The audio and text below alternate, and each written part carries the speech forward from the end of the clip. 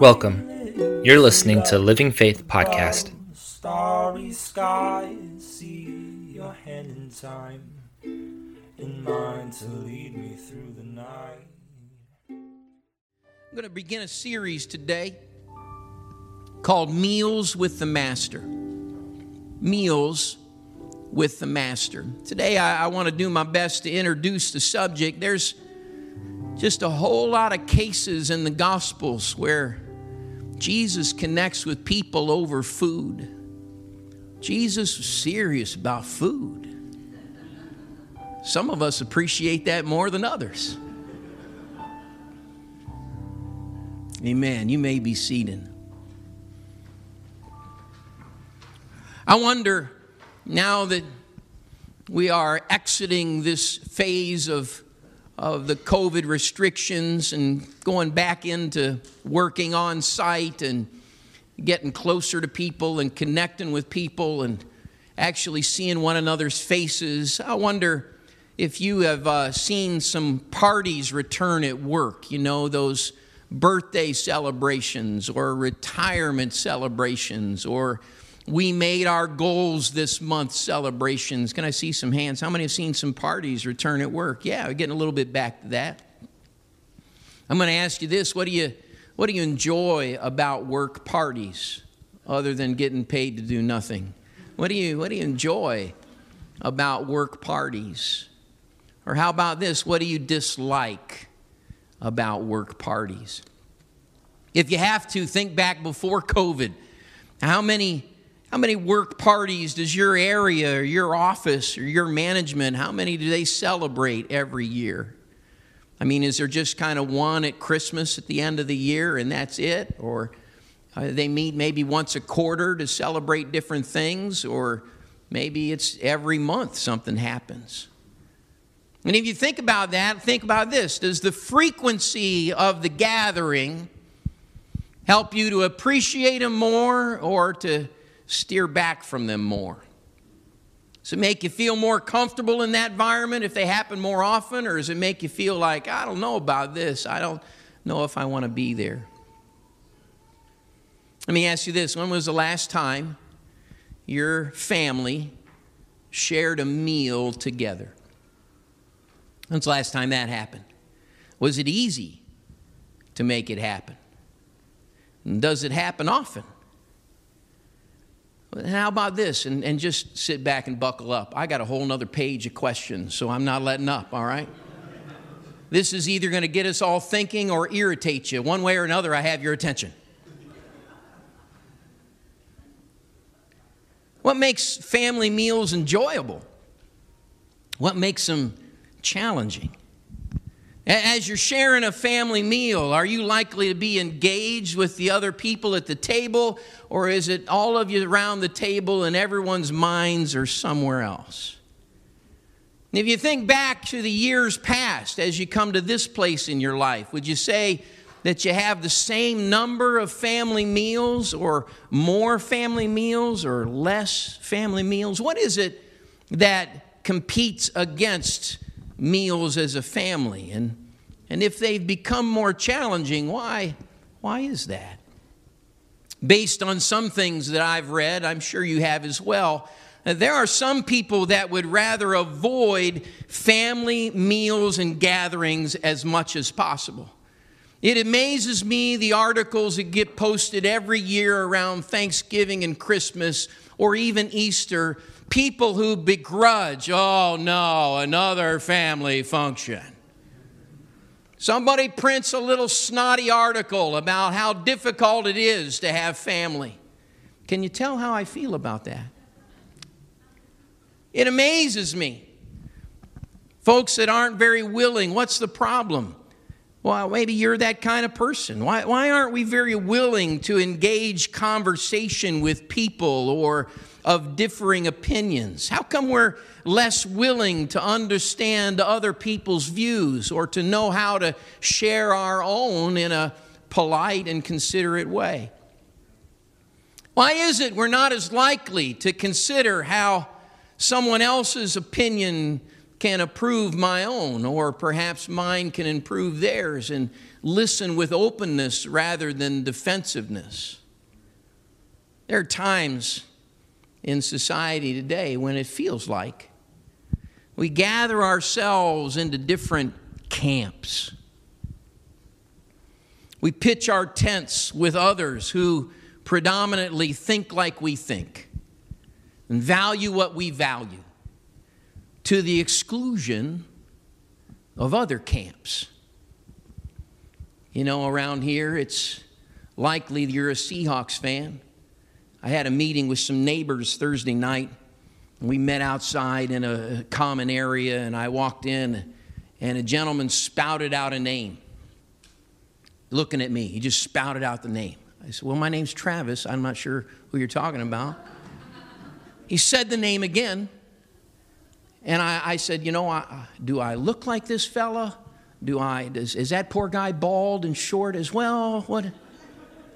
He said, that's who the Seahawks drafted at the outside corner. Sorry, man. I'm sorry. I didn't know that. I said, I'm a Seahawks fan. Bless God. That's one camp. Others might be in the, I don't know if I can even say it here, 49ers camp or the Broncos camp. We're getting in trouble now, aren't we? Maybe the Huskies camp or the Cougs camp, right? When it comes to vehicles, there are people in the buying camp and in the leasing camp. Those that are in the gas-powered camp and those that are in the electric battery-operated camp. There are those who believe in the youth camp, and those who prefer the elders camp, new music or older music. Those that are in the we like to learn by discussion camp and the we'd rather learn via lecture camp. Are you with me? Camps. In time, we get hunkered down in our camps. And we start to view other camps of different thoughts, perhaps as we've not been around them and we've not engaged them and we've not encountered them, that those camps are enemy camps.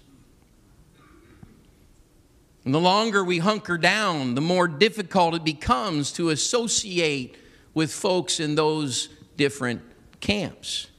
We might decide, you know what, we're just not leaving our own camp anymore. Boy, COVID made that easy, didn't it? And if someone in our camp engages with someone in another camp, we might be prone to accuse that person of treachery. We might say things, who does she think she is having coffee with somebody in that camp? Who does he think he is laughing and having a good time with someone from that camp? What is wrong with him?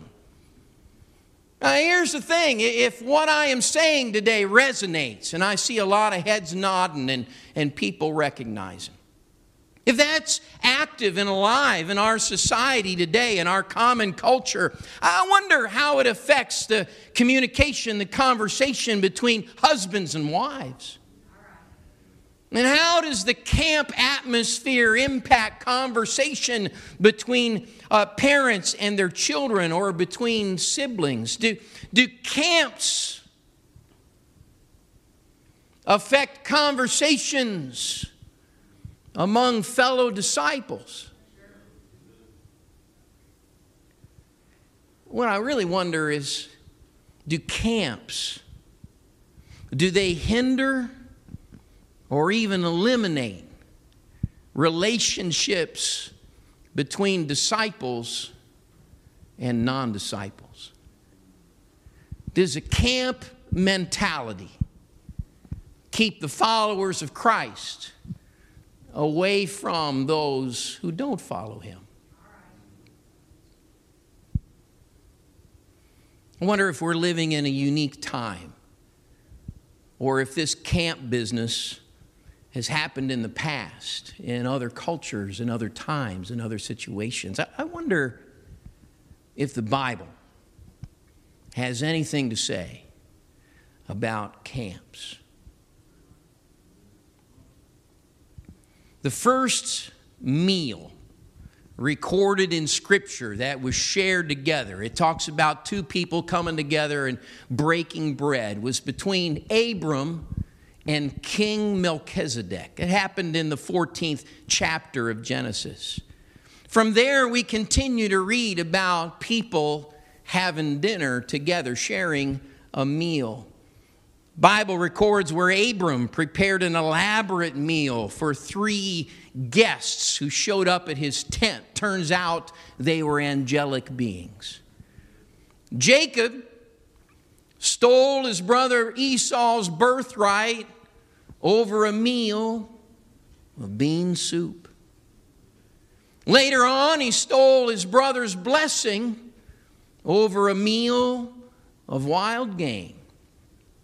Jacob later on was being cheated himself. He kind of came to terms with his father-in-law Laban, and they became an uneasy little delicate truce was celebrated over a meal. The final significant meal in the book of Genesis takes place when Joseph and his brothers are reunited in Egypt. Joseph, a man of power and a house of plenty, sits down his dad and his brothers, and they have a big old meal together. If you look through the Bible and you start reading with food in mind, number one, it'll be hard to fast that day. But if you start paying attention to the food references in Scripture, there's many different reasons and many different contexts in the Old Testament where food and meals are involved.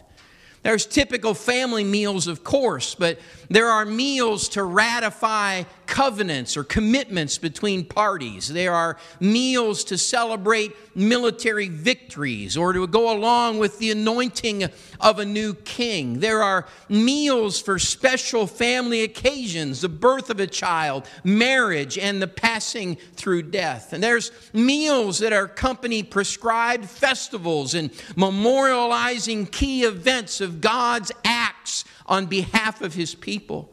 In the Old Testament, you can tell there are shared meals that are intentional and purposeful, that involves interactions predominantly with family and sometimes with business associations. But also what we find in the Old Testament is that meals distanced God's people from others. In our last series, we talked about feasts, the feasts of the unleavened bread, Passover, and the feast of first fruits, and the feast of the ingathering. Spent a lot of time on that. So those meals, those gatherings were established by the Lord. Those festivals created, as we talked about, this sense of memory, this sense of being something unique. But they also created a difference, that they were different than the people around them. And in fact, it separated them from the people around them. In Exodus chapter 12, some verses about the Passover. In Exodus 12:3, the Lord, speaking through His prophet Moses, announced to the whole community of Israel that on the 10th day of this month, each family must choose a lamb or a young goat for a sacrifice. Very specific food.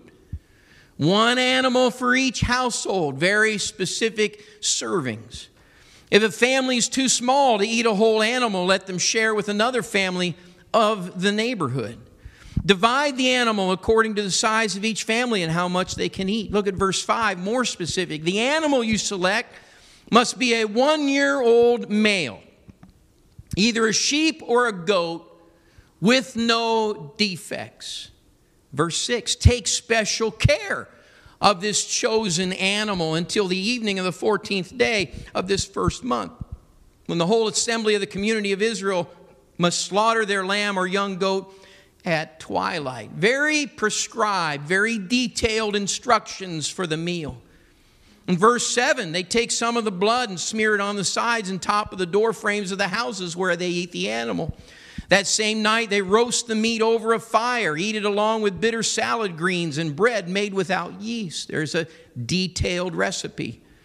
Do not eat any of the meat raw or boiled in water. The whole animal, including the head, the legs, and internal organs, must be roasted over a fire. Do not leave any of it until the next morning. Burn whatever's not eaten before morning. These are instructions for eating this meal. Be fully dressed. Now as a participant, there's details. Fully dressed, wear your sandals.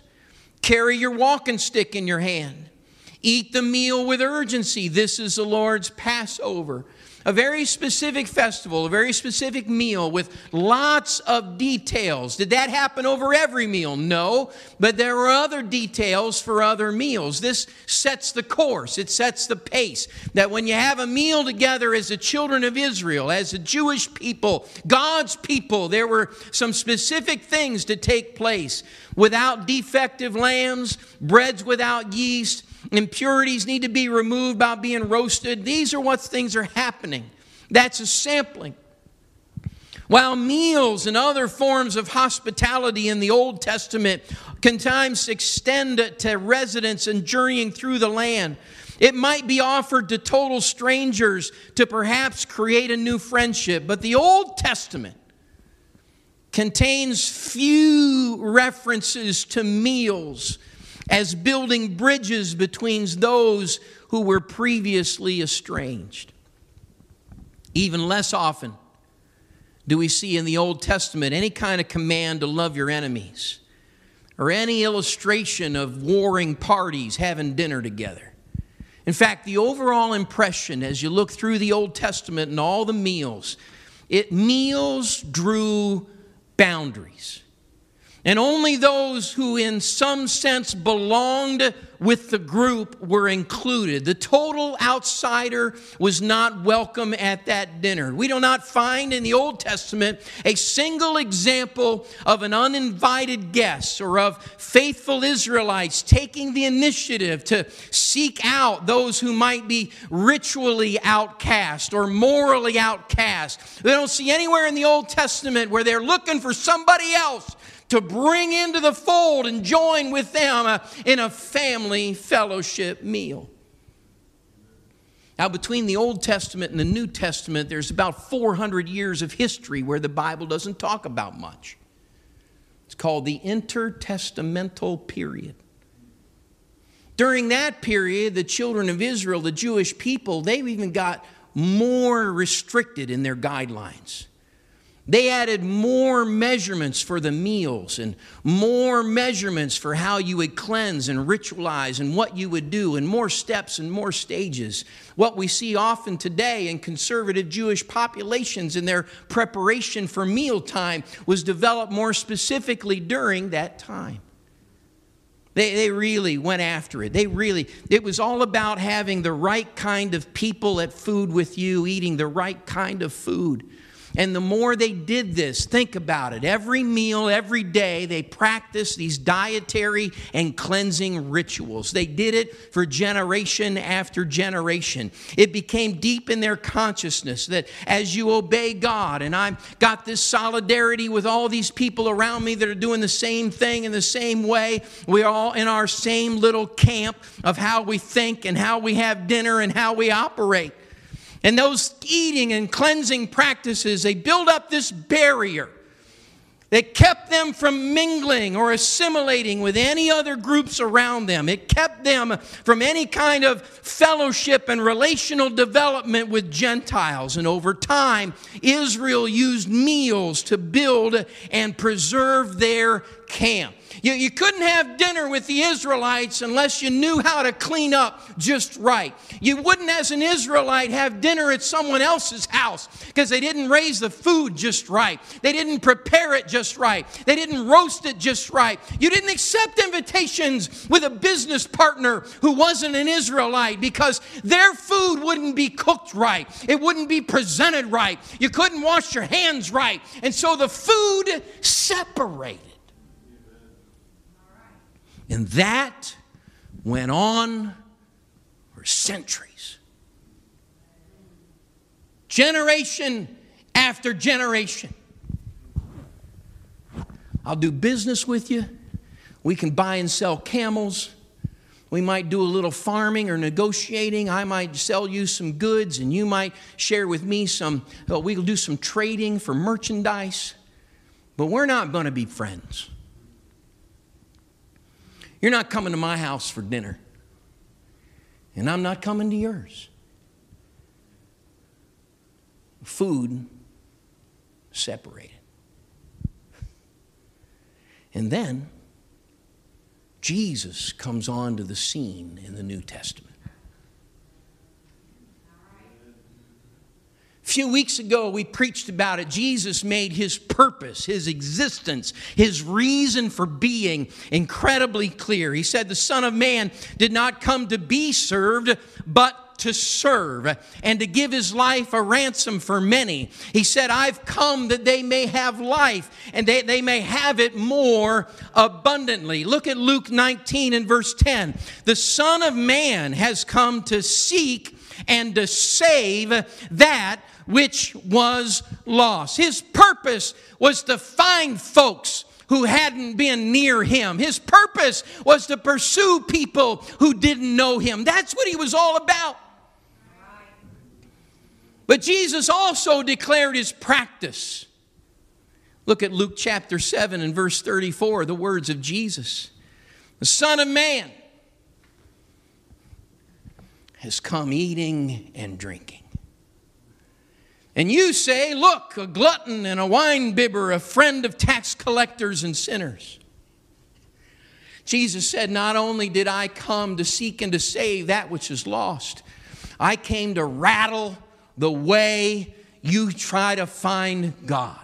I've come to change up the circumstance and the situation in discovery. He's come eating and drinking. And he got accused of being a glutton and a winebibber and a friend of tax collectors and sinners. You see, after centuries of Israel using meals to build their own little camp in the middle of the desert in their specialized tents, Jesus came and said, I'm leaving the tents behind. I'm walking out of the camps, and I'm going to go to other people's tents and other people's camps, and I'm going to eat their food. You know what happened when he did that? They accused him of leaving the camp. Who's this guy? Laughing it up with those folks in that camp. Who's this lady having coffee with someone from that? Are you with me? They accused him of treachery. They accused him of falsehood. They accused him of becoming like the people he was reaching, but yet it didn't stop him. His eating and his drinking occasions are recorded multiple times in multiple settings with multiple groups of people in very public ways. Jesus ate with the people. Check the Bible out. His first miracle was at a wedding feast in Cana. He goes to the feast and gets involved with what's going on. Listen, the jars that he used when he turned the water into wine, you know what those jars were there for? For cleaning people's feet. Jesus made the statement, I'm not worried about cleaning feet and hands and ceremonial washing anymore. Let's fill those things up with wine and let's have a feast together and let's recognize there's a celebration in the kingdom of God. In his very first miracle, he's changing up what's happening with food. Feeding 5,000 men, we get all jazzed. He fed 5,000 and he fed 4,000. In the 5,000, most of those people were Israelites. You know what they were thinking about? My God, he's up there touching every piece of bread and every bit of fish, putting it in these baskets that we got from who knows where. And these 12 guys that are from Galilee, for crying out loud, are walking through the audience, there's no wash basins. Are you all with me? We don't know where that fish came from. We don't know where that bread came from. In the miracle in itself, among 5,000 Jewish people, he is playing with their separation. He is playing with their seclusion. For centuries, they had decided, I'll do business with you, but you can't be my friend. Jesus is saying, I'm here about more than doing business. I'm here about getting in people's lives, having dinner with folks and celebrating a meal together. And the next miracle, something like it, it's 4,000 people. And for us, most of the time we just see, well, it's 1,000 different. I guess he didn't have as much blessing this time. Same deal. He breaks the bread, he breaks the fish, he hands it all out. But here, it's predominantly Gentiles. And Jesus is still messing with them. Because they look at him and they look at those 12 disciples and like, who are these Israelites having dinner with us? What are they doing sitting down and eating with us? This hasn't happened. We've done business transactions. They buy grain from us and we sell them robes and cloth and special things we get from other areas. We bought land, we sold land, but we've never had this kind of relationship. Jesus, time and time again, is eating with them. In fact, when he called the 12, look what happens in Mark chapter 2. Then Jesus went out to the lake shore again and taught the crowds that were coming to him. And as he walked along, he saw Levi, the son of Alphaeus, sitting at his tax collector's booth. "Follow me and be my disciple," Jesus said to him. So Levi got up and followed him. In the next verse, later on, Levi invited Jesus and his disciples to his home as dinner guests, along with many tax collectors and other disreputable sinners. There were many people of this kind among Jesus' followers. But when the teachers of religious law, who for centuries had been using food to separate and segregate and isolate, when those folks saw him eating with tax collectors and sinners, they asked his disciples, "Why does he eat with such scum?" Separation of camps can cause us to look like the others as the enemy. In verse 17, when Jesus heard this, he told them, "Healthy people don't need a doctor, sick people do.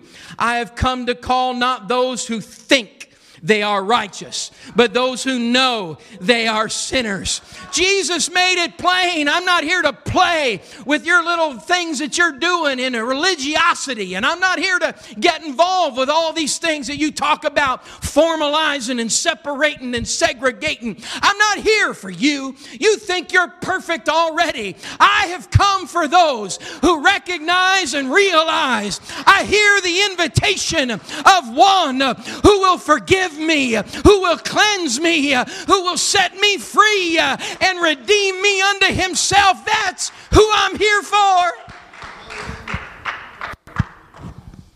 They called Jesus a traitor because of who he was eating with. What's he doing in their camp? Why is he welcoming them into our camp? But if you read the Gospels, and we'll dive into this in the next number of messages, if you find Jesus, he ate dinner, he had food with Jews and Gentiles. He went to their houses. He ate dinner, engaged with family and with friends. He ate with the rulers and with the downcast, with the followers and with the foes. He ate with those close to him and to those who were perfect strangers. He ate with people who were completely unaware of who he was and what he was trying to do. And he ate with those who found out and repented and turned their lives around. And he had dinner with those who were just simply defiant. The scribes and Pharisees invited him to dinner. You know what he did? He went. Jesus had dinner with the ritually unclean and with the morally unclean. He engaged and affiliated and associated and had conversation, initiated relationships with those who were sinners of every sort and description. He engaged people in their daily lives, and he did it over dinner.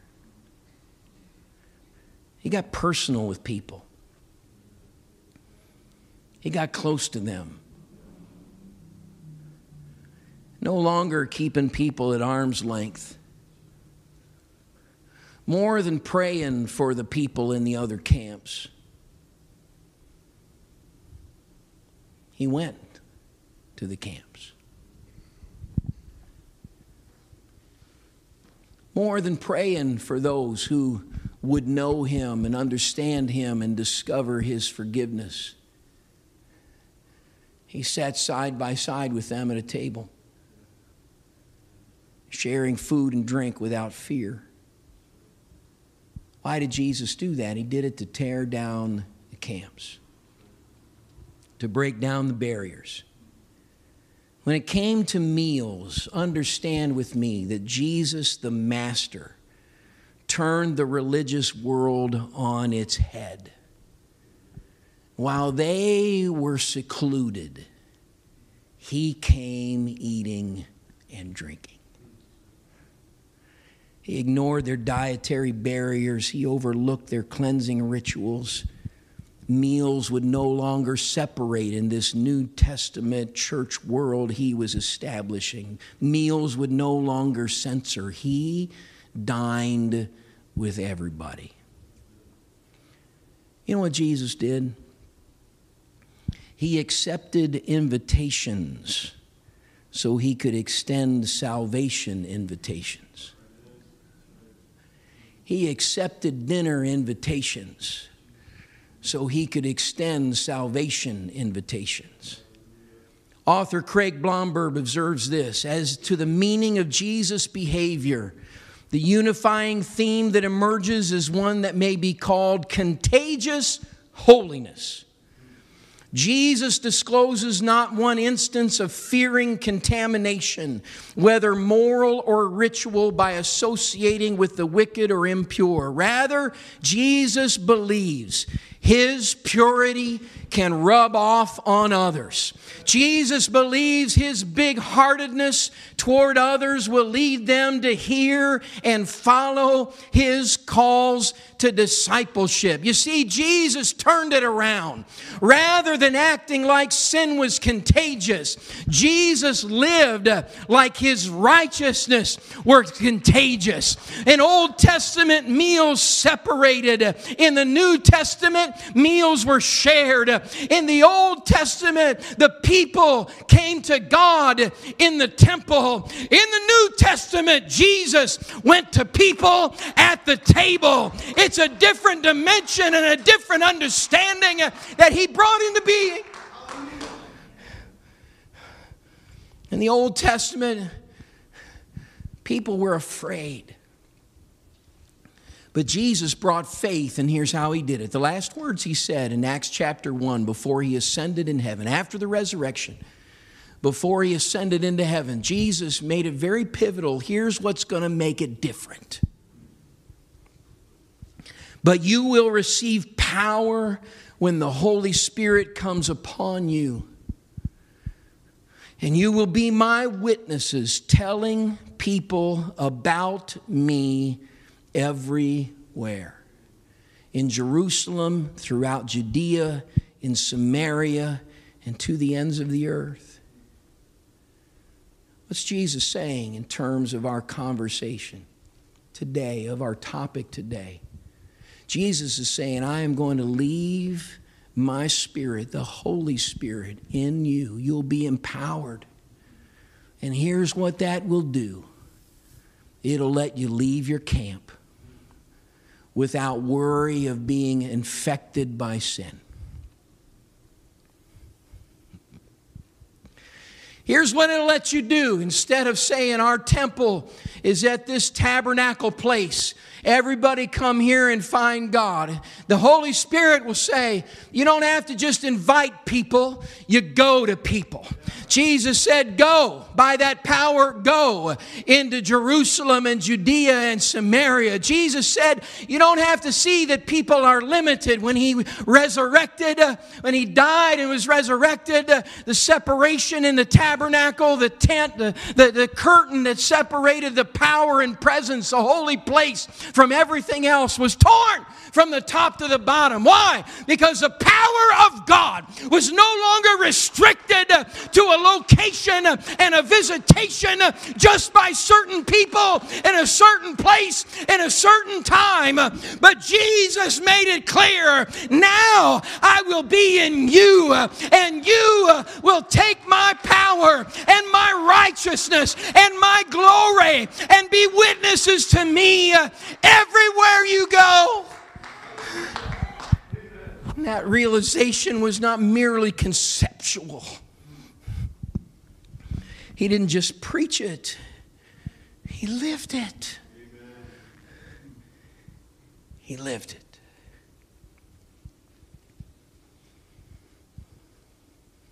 Indeed, from everything we read, Jesus continued to go to the church every weekend at least. He continued to gather, to discuss the scriptures, to share, to inform, and to engage. But what we see more predominantly different in the New Testament than the Old is throughout the week, Jesus accepted invitations.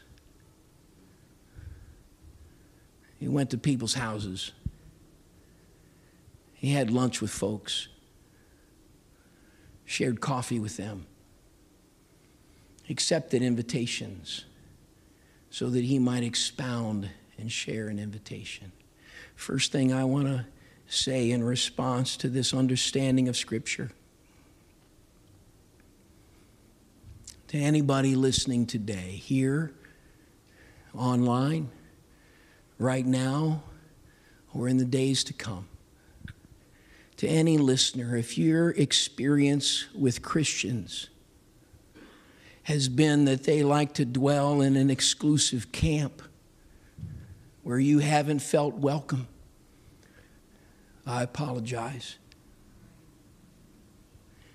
Forgive me, forgive us for acting intentionally or accidentally secluding ourselves, either purposefully, practically, or just giving off the vibe. Forgive us, please, if we've acted or given you that impression. When disciples act exclusive, we are not behaving like Jesus. Jesus didn't isolate himself. He's available to every human being to hear his gospel. He's invited everyone to follow him. Jesus wants every human to become like him. Jesus came for everyone. And I just pray you'll forgive followers of Christ. Forgive us our faults and let Jesus into your life. If you've been offended, if you've been felt separated or distanced, would you forgive us and let Jesus have his say anyway? If you're a listener today, right here, right now, or viewing in the days to come, and you thought yourselves living in a camp too far from Christ, I'm too far away from him. The camp I'm in is too broken. The camp I'm in is too unclean, too hopeless. I hope you'll hear me today. That simply is not true. Jesus came seeking for every person, for every one of us. He came eating and drinking and visiting. He accepted invitations from all sorts of people. And I'm going to invite us to pray right now. Here's that first moment to stop and pray. Regardless of who you are and where you are, if there's any kind of distance between you and Christ, I'm going to ask you right now to begin to pray and offer an invitation. Will you say to the Lord right now, Lord, I invite you to my house. I invite you to my life. Would you pray that way right now? Would you pray for someone else who needs to hear that right now? Lord, I open up my mind. I open up my spirit. Lord, I'm tired of my mistakes and my failures. I want you, Jesus. I need you, Jesus. I'm weary of my way of living, Lord. I'm glad to hear I'm not too far away. I'm glad to hear, Lord, that I'm not beyond. I'm glad to hear, Lord, I'm not in a camp that you don't see. I'm not in a place that you can't get to. I'm not a person, Lord, where you'll deny my invitation that I'm saying, come. Oh, Lord, visit me. Come to me, Lord Jesus. Forgive me. Work in me. Lead me. Lord, I want to follow after you. Lord, would you come? Come on, it's beautiful all over this house. I see individuals reaching out to the Lord. I see men and women not only for themselves, but for some others. Oh, we pray, oh God, that you would work and visit, Lord, the truth of this scripture would be realized in minds and hearts. Lord, that it would be accepted and responded to. Lord, those that have believed the enemy's lie, thought, Lord, they were too far away, thought, Lord, they were too this or that, have excused themselves from your power for one reason or another. I pray, oh Lord, they receive the truth of your message today. You came seeking, you came looking, you came answering invitations and going into people's lives. You're in this building today. Would you stand with me right now? We're going to enter into a second dimension of prayer. And as we begin praying in this second dimension, if you feel like you want to leave from where you're seated and come down an aisle and present yourself around the front for a special focused time of prayer, you're going to be welcome to do that. We're going to enter into a second dimension of prayer. Jesus seeking, His engaging people of all backgrounds. You know what it does? It challenges you and me to travel the distance between where I'm camping and where people around me are living. Challenges me to leave my cozy Christian meetings and my comfortable holy talk and get involved with people around me. I think about last week, and I think about last month, and I think about my life to this point. And do I live like a camp buster that Jesus was, or do I live like a camp builder of the Old Testament? I wonder how often I've thought, those people. In what way I've looked at others critically, forgetting what Paul said so plainly, such were some of you. Let me remind you of something. Jesus came into that world in the New Testament, and He provoked people who for centuries had been secluded. Generation after generation of seclusion. He knew the change was difficult. He knew that He was asking them to do something incredible, and yet He still expects to change. Why? Because He empowers this generation by the Holy Spirit. And some disciples have been fooled into thinking that standing on God's Word means isolating from those around us. But Jesus illustrated and taught trusting the Holy Spirit means fellowship with all camps. It means connecting and associating and sharing.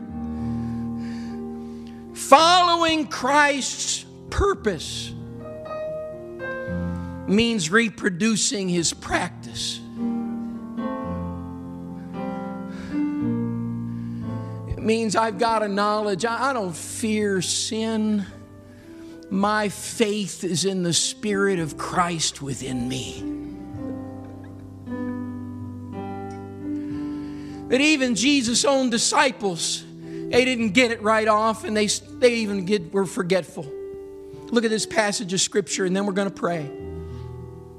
After Jesus ascended into heaven, people began filled with the Holy Spirit. Predominantly, it was happening among the Israelite people. But the Lord's plans were bigger, and dinners were extended farther. But His disciples weren't getting the message. And look what happens in Acts chapter 10. The next day, as Cornelius' messengers were nearing the town, Peter went up on the flat roof to pray. Look at this. It was about noon, and he was hungry. But while a meal was being prepared, he fell into a trance. He saw the sky open and something like a large sheet was let down by its four corners. In the sheet were all sorts of animals, reptiles, and birds. All kind of recipes, all kind of food. Not just 1-year-old male perfect lambs. And a voice said to him, "Get up, Peter, kill and eat them." "No, Lord," Peter declared. He still didn't get it. He walked with Jesus. He was with Jesus. He was one of the disciples who ate among the 4,000 Gentiles. He didn't get it. Peter declared, "I've never eaten anything that our Jewish laws have declared impure or unclean." But the voice spoke again. "Do not call something unclean if God has made it clean." The Bible said the same vision was repeated 3 times. Then the sheet was suddenly pulled up to heaven. Same vision was repeated. You know what that tells me? It tells me 2 things. Peter had a hard time believing in that Holy Spirit that he received in Acts chapter 2 was able to overcome the generation of separation that had been handed down to him. He wrestled with it. It was tough for him. He couldn't figure it out. He didn't know if he could do it on his own. Jesus wasn't physically there. Can I trust the Spirit in me? That's one thing I learned. The other thing I learned is this: the grace of God. I'm going to keep repeating this vision until you get it. I'm going to keep sharing this revelation until you live in it, until you act on it, till you're comfortable and confident in it. The vision was repeated. Here's how I'm inviting us to pray in this house right now. Pray where you are or come around the front. But Lord, repeat that vision in my life until my faith in you is confident. Until I live the way you've called me to live in this community. Until I dwell the way you want me to dwell. Keep going, Lord.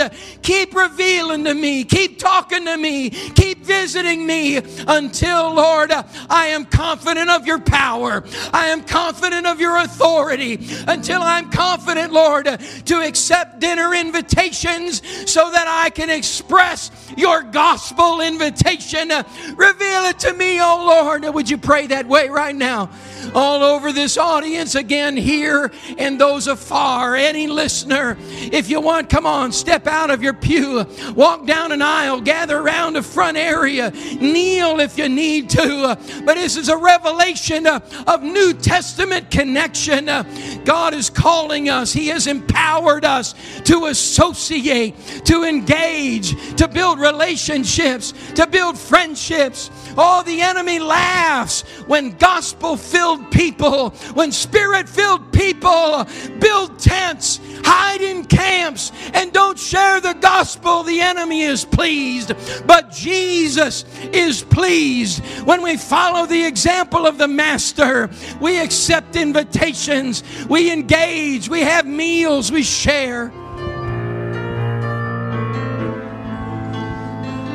Oh, that's awesome, church. Come on.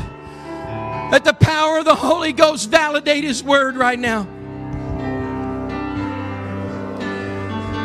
Disciples of Christ don't live in fear in a sinful world.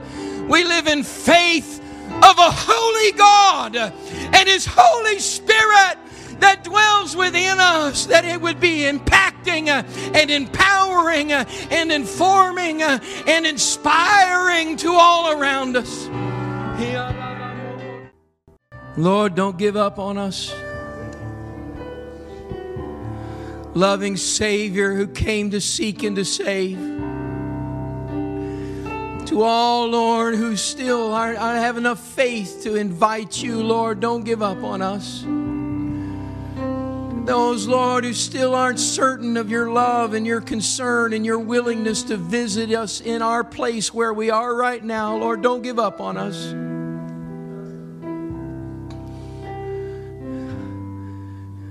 Lord, for we disciples who struggle like Peter struggled, don't give up on us.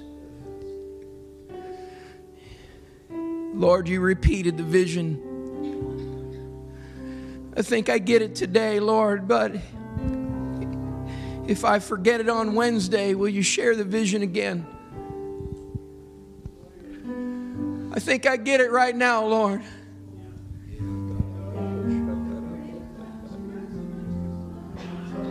But on Thursday evening when I'm at the Costco, Lord, will you bring the vision to me again? I think I have it right now, Lord, but when I'm on the campus in college and high school, Lord, would you bring the vision again? Lord, when I'm dealing with that contrary coworker who really pushes me to the edge, Lord, bring the vision again, Lord.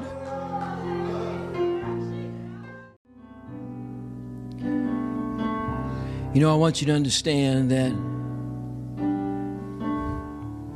the way those meals started out in the Old Testament were right.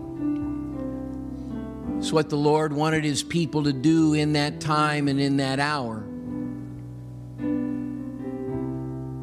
The people took it farther than what God intended. And secondly, I want you to remember this. The reason there is a New Testament is because the seclusion was not effective. Because what was going on in the Old Testament was not propagating the redemption of humanity to relationship with God Almighty. The reason there's a New Testament, I'm not here to beat down folks who followed what they should in the Old Testament. I'm here to proclaim it is a New Testament. And if you and I default to Old Testament living, and we are saying we do not have faith in the Holy Spirit given to us,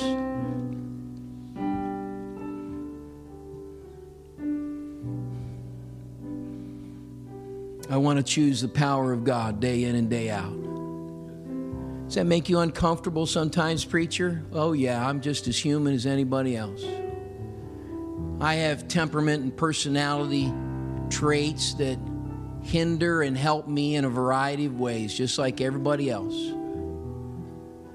But the Holy Spirit is not limited to my personality. Why is it we can believe Him to do the miraculous, heal cancer, stop disease, and He can't help me over my particular personality perk to share the gospel? Isn't that funny? And isn't that the way we are sometimes? Yeah. You've been listening to the Living Faith Everett podcast series. Tune in next week for the next part of this series, or join us online at livingfaithministries.church. In the Holy Ghost, you give me peace.